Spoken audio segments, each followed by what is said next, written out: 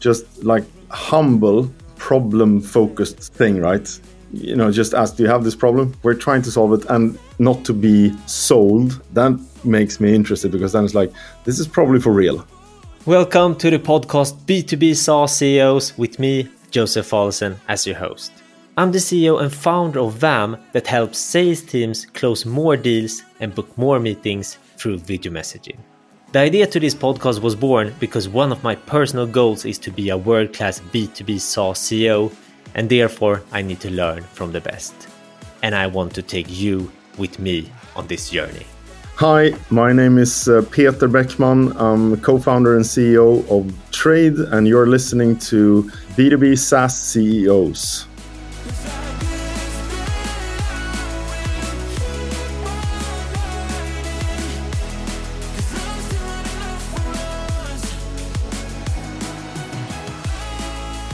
Hi and welcome, Peter. Thank you so much, Joseph. How are you? I'm good. End of another crazy week. So I guess you're that sort of mix of a little bit high and a little bit tired. That's the sort of normal state, I guess, as a founder. Let's jump straight into it. First thing first, please, can you tell the listeners what does your company do? Do the elevator pitch. Treyd is, we like to say we allow merchant brands to sell first and pay suppliers later. So there are companies like CDLP making underwear or Happy Plugs doing headphones.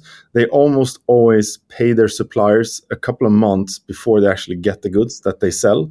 So we have a credit payment service where they can basically delay that payment. So we pay their suppliers for them so they can sell first and pay suppliers later. We launched in 2020. We're now just under 60 people.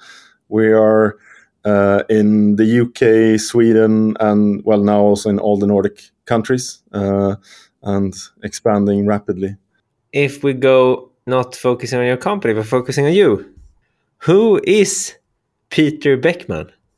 Yeah, I always like to say that I'm a country boy from southwest of Sweden, the kind of guy who hated school and ended up doing a PhD in corporate strategy. I guess I will never really forgive myself for that. And this is my second attempt at a startup. And I also spent quite a number of years in a boutique strategy consulting role, helping mainly large corporates do business across the world and some corporate venture work as well.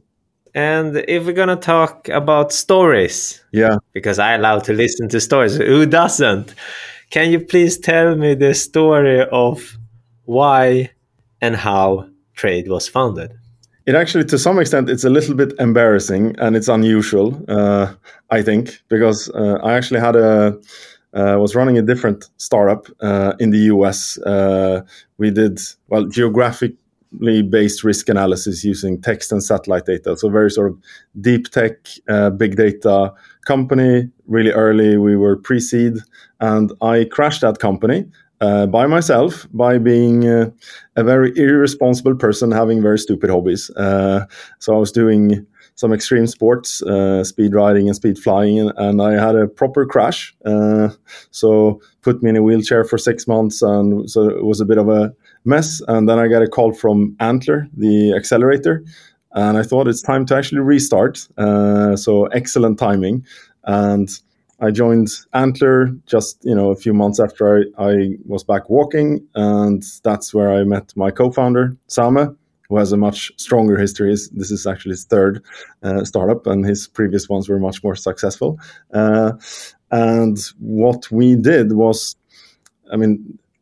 my previous company was really aimed at building sort of aimed towards financial services for cross-border, like helping companies in various ways. And we thought, now we have a chance to actually restart, at least from my perspective, and decided to let's really, really start with the problem. So we spent a ton of time just talking to SMEs who did international trade, because that's my home turf. That's where I know there's so many problems to solve. And we talked to company after company, and a category among them they were saying exactly the same thing. or like almost copy paste answers. Like, if you can solve our import problem, we'll be your customer. And okay, what's your import problem? We pay our suppliers in advance, and that is so painful. That's the biggest problem we have as a company. We say no to customers all the time. We waste so much money on doing like air freight just because it's faster. So, we lose 20-30% of our margin to save 5 weeks in transport time. A lot of problems surrounding that core of paying suppliers first. And yeah, we also then zoomed out a bit and realized that, surprising to me, that almost 30% of world trade is paid with cash in advance terms. So that's like 6 trillion a year.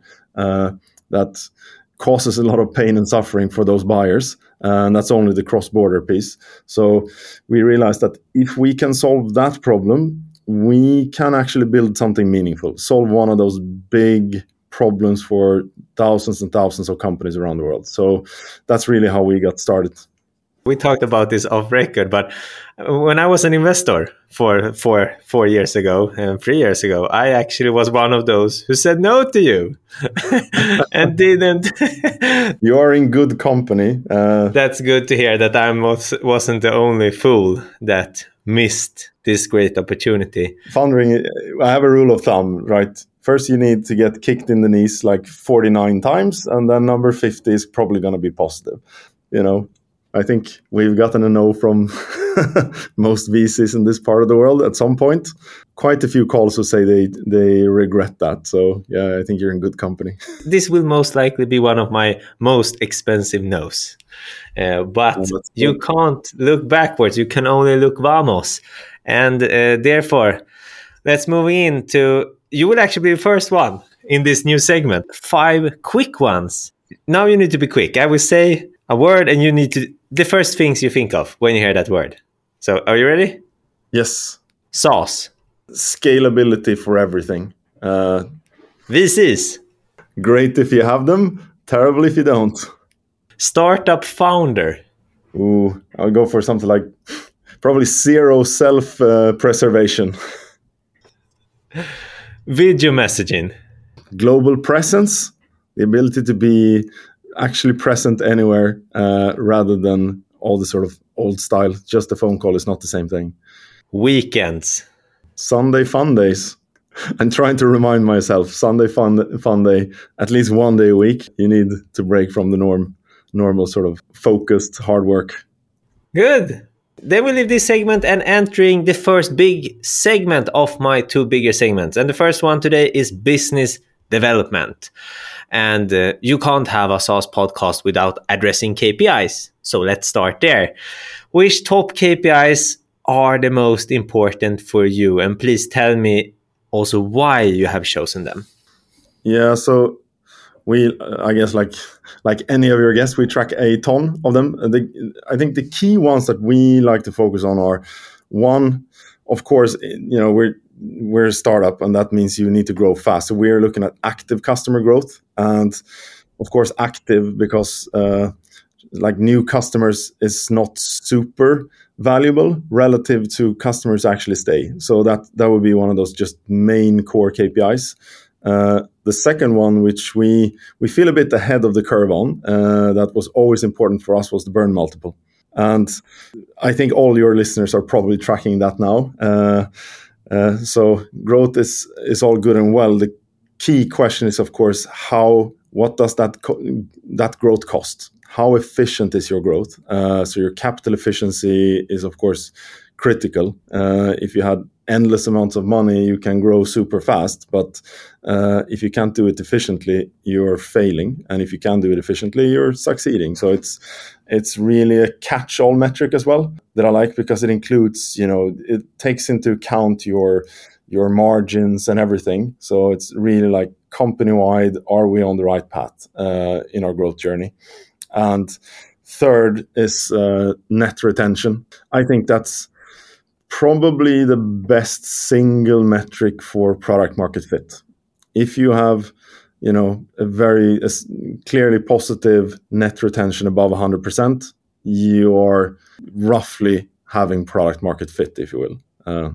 Right. So I think that sort of catches those would be the 3 big ones that that I look on all the time to just know we're on the right path, fundamentally.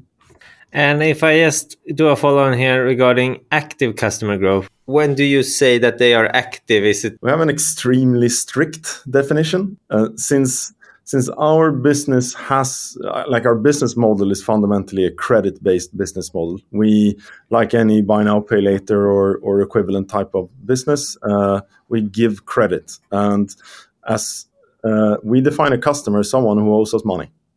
That's very clear. So if they because that's when we get paid. So we have no sort of period after if they have repaid all those transactions or orders or loans or whatever you want to call them, that's a churn for us. And that means we also have quite a lot of resurrected customers. So we have been debating maybe we should create a bit more of a less strict definition.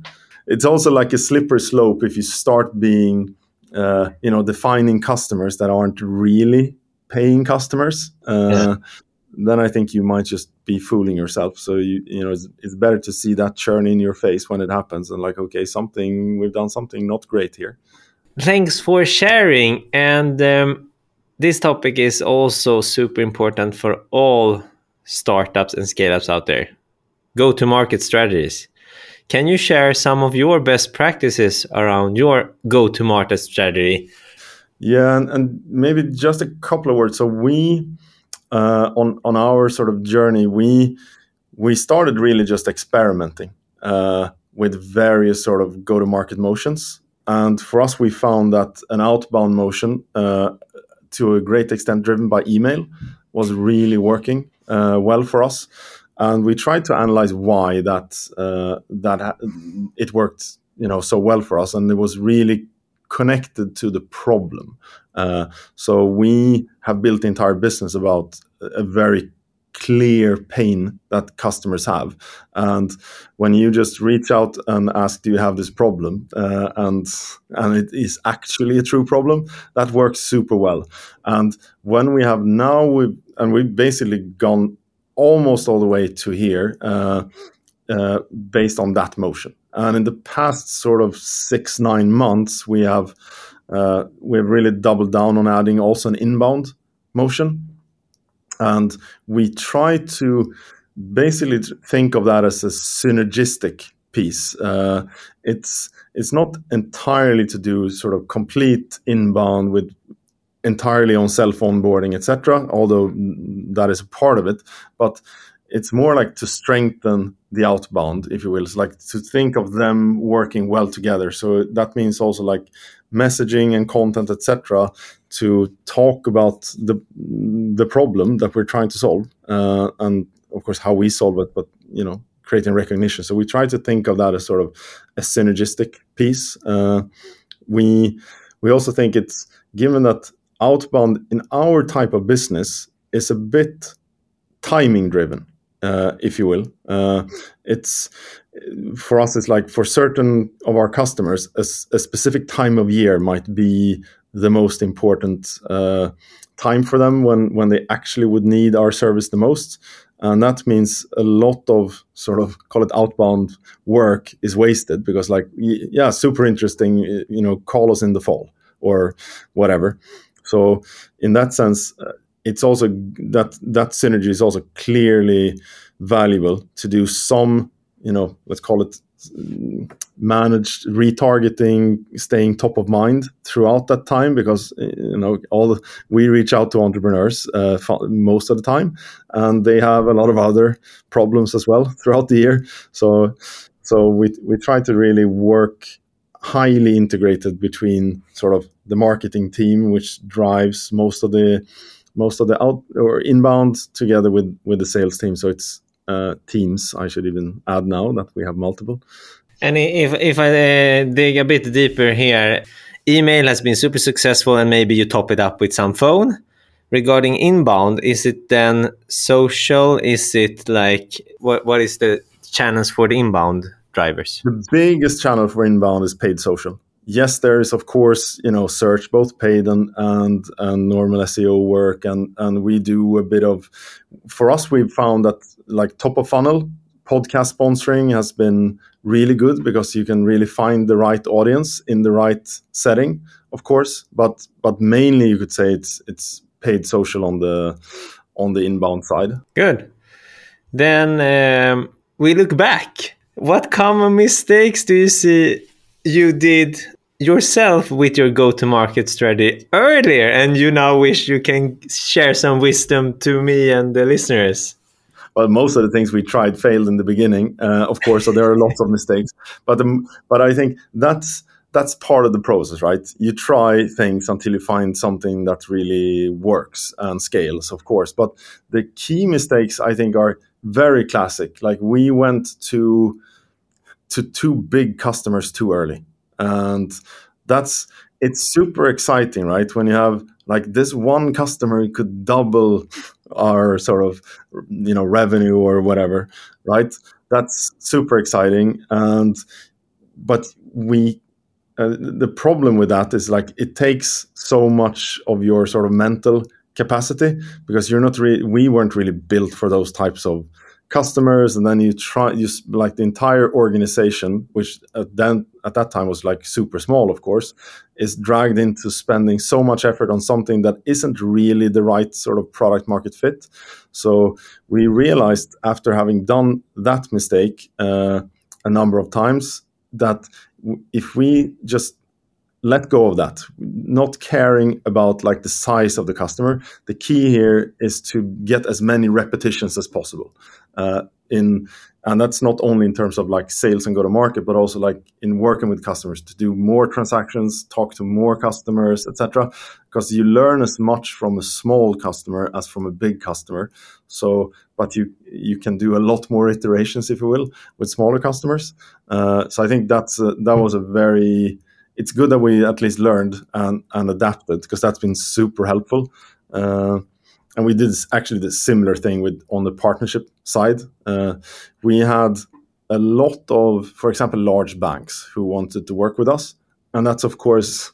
I mean, if you take a large bank, they have hundreds of thousands of potential customers, and that's only businesses. And of course, if they would be interested in rolling out your service to that customer base, that seems like extremely attractive, right? When you're struggling for every single one. Yeah. But again, the realization was that if we do this is probably going to go 12 to 18 months before you could go live with something, and it's still not going to be great. And in that time, if that fails, we'll die, right? And more importantly, again, it's like we won't learn a lot by doing that.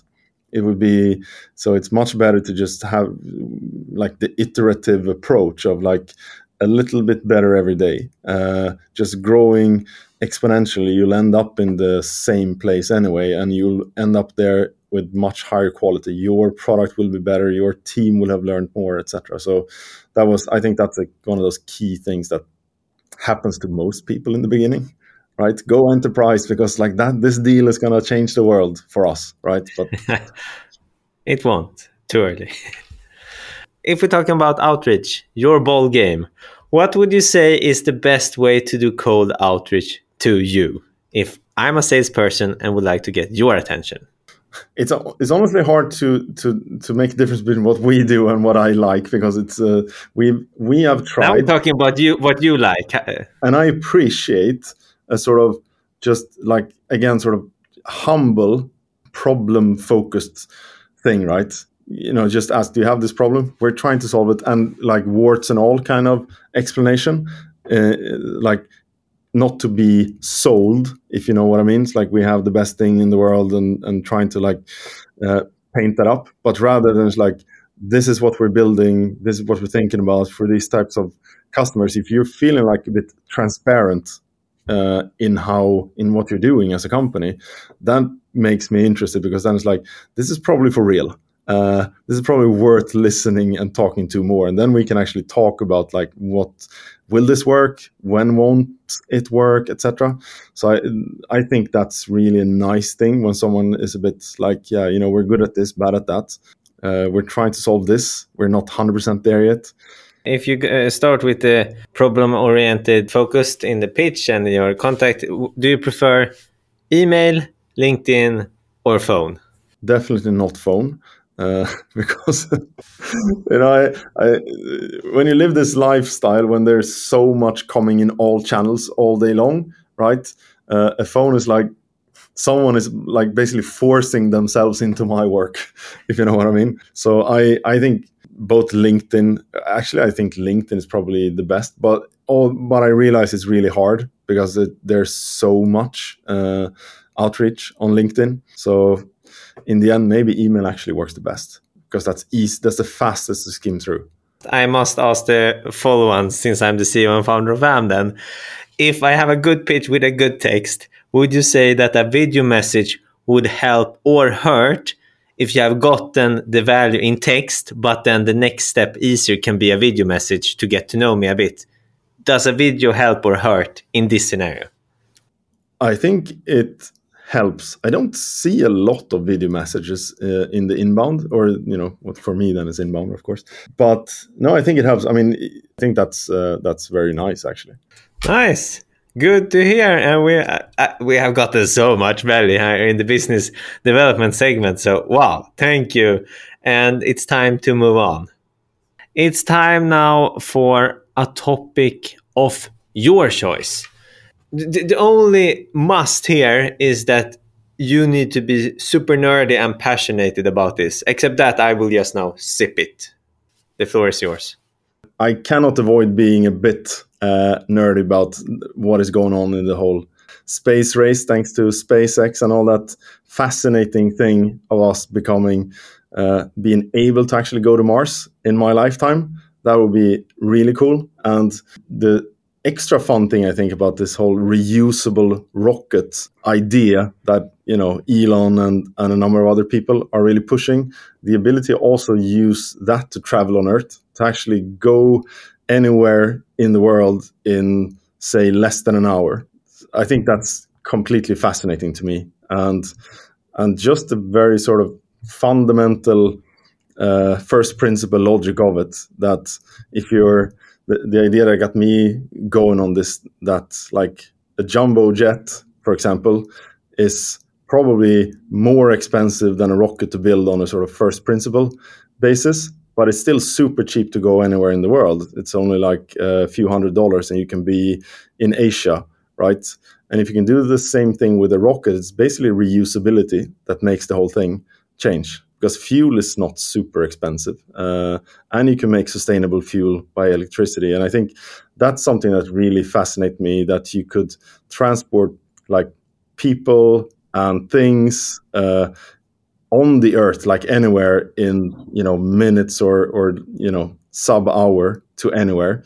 So I think that whole revolution of like the whole space is getting accessible all of a sudden at low cost, and the entire world at no time and little cost, I think that's so cool. Thank you for sharing. Do you have something more to add here, or should we move on to an external question? Yeah, let's go for the external one. Today, we have a guest appearance from somebody named Micke Selander. And this is his question. Hey, Peter. What's been the biggest challenge regarding getting the customers to understand what you are selling and why they need it?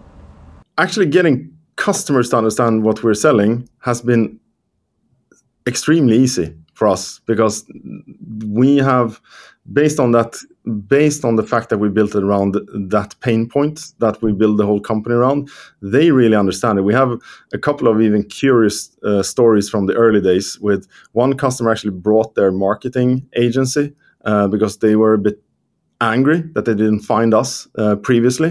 Do you realize like how much money we lost on not having your service? You need to be better at marketing. And we obviously didn't. You don't want to say like, yeah, we only did this for a couple of months now, so because you want to seem like what we've been around. So actually customers, but more challenging has actually been like people are not in there, so investors or even in recruiting, etc. Because if you haven't lived or seen that problem, it's something that it's not intuitive, because if you're a business buyer, you like a Swedish company buying from a Swedish company, typically you get 30 days terms from the supplier. It's not an issue for most companies. 95% of companies have never seen this, and most people haven't heard about it. So investors has been a curious one when they're like, so it's like factoring. It's like, no, let me explain. Mika, thank you for your question, and Peter, thank you for the answer. Moving on to the last bigger segment, and that is leadership. And first thing here, are you a good leader? The spontaneous answer would actually be no, because it's. I think there are some things that actually work, but the challenge is like actually spending time on like being a leader, a manager. That's something I feel is really hard to actually, spend time with your colleagues, or I guess subordinates, if you want to be talking about leadership. But I think that's a big challenge. The upside, of course, in the end, is like I think leadership to some extent can be seen as quite simple, in the sense of like if you work really hard and stay humble, you're sort of 80% there, I think. And I think on that, I feel that at least I deliver to some extent.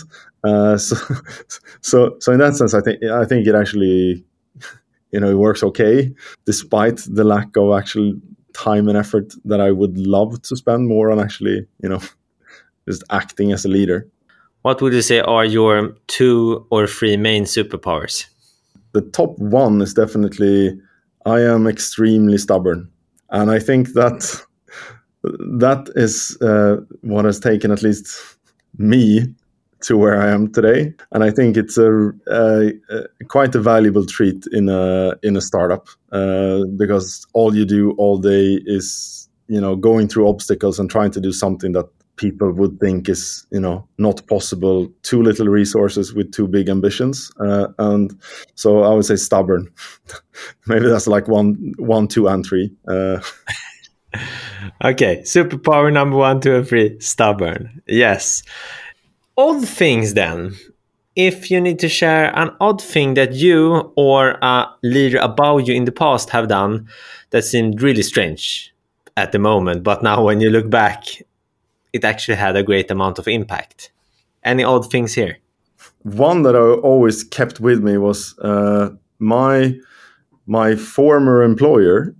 When I applied for that job, I was living in Switzerland and was recruited by this company in Stockholm, and actually they reached out to me first. And when we had met a number of times, he said, what other jobs are you looking for? And he in practice forced me to apply for a couple of other jobs that I really wanted. He even helped me with an introduction to a competitor, because he said that I don't want you to just choose this job, because I want this to be like an active choice, not because like the only one on the table right now. If you actively like make a choice to start here, I don't want you to be looking back and thinking about, maybe I should have done the other thing and leave. And that was really curious to me, right? You're applying for a job, you really want it, and they're telling you like, yeah, go into this other recruiting processes, which I did. And then in the end, I obviously made that choice. And it is intelligent for 2 reasons, right? One is that it was actually an active choice. I never talked to a recruiter or anything after that. I knew I was in the right place. And the second thing, which is especially interesting, I think, if you're a startup, is that they look like the really cool ones, right? How could you not choose that one, right? If you don't have the big brand name, etc., right? If you have that kind of confidence, I think that's a kind of a clever little trick. If you can back it up with some other good stuff, that's a baller move. Yeah. 100%. Yeah, and it worked on me.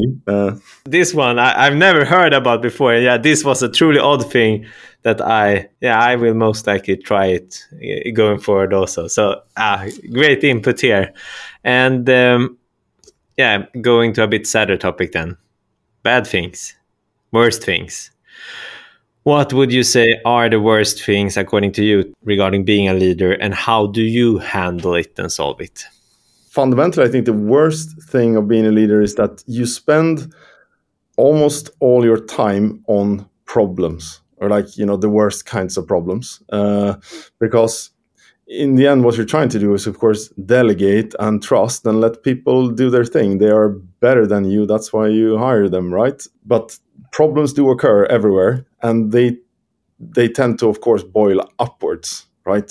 It's usually something that includes, not only that person. If it was that simple, they would solve it themselves.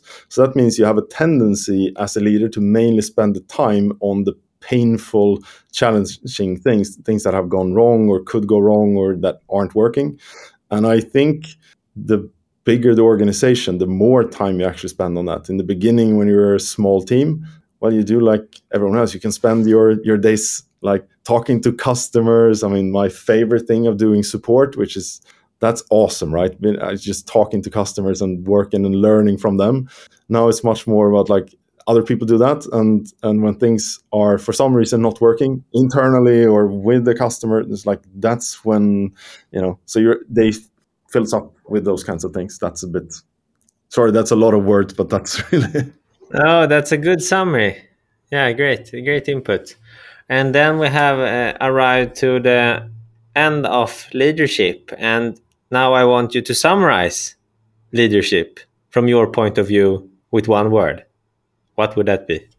I would say trust. I think that's the core thing in the end. It's like to give trust, if you can say that in English, to people.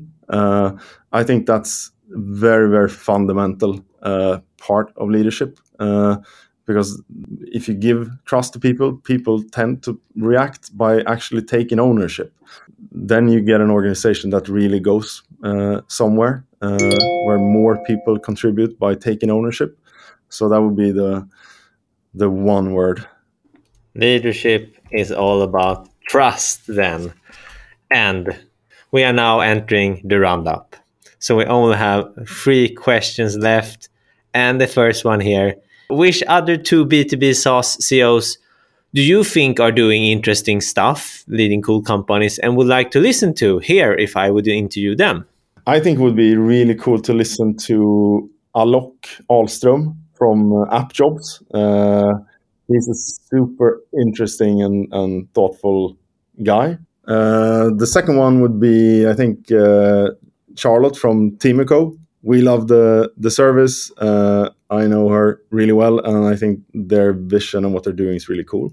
I have already interviewed her. So for anybody that wants to listen to Charlotte, yes, go to early episode. So thank you for the names, Peter. And the second last question. If you would give yourself, a need to give yourself, when you were a younger CEO, top 1 to 3 things to think of that you now know that you didn't know, what would you tell yourself? So the first thing is going to be like work hard, and that is obvious. But the thing is that it never gets easier. It's always going to be even more. And the second and third will be related, because like the second would be to like you need to exercise like continually to actually function well. And the third is to remember to sleep.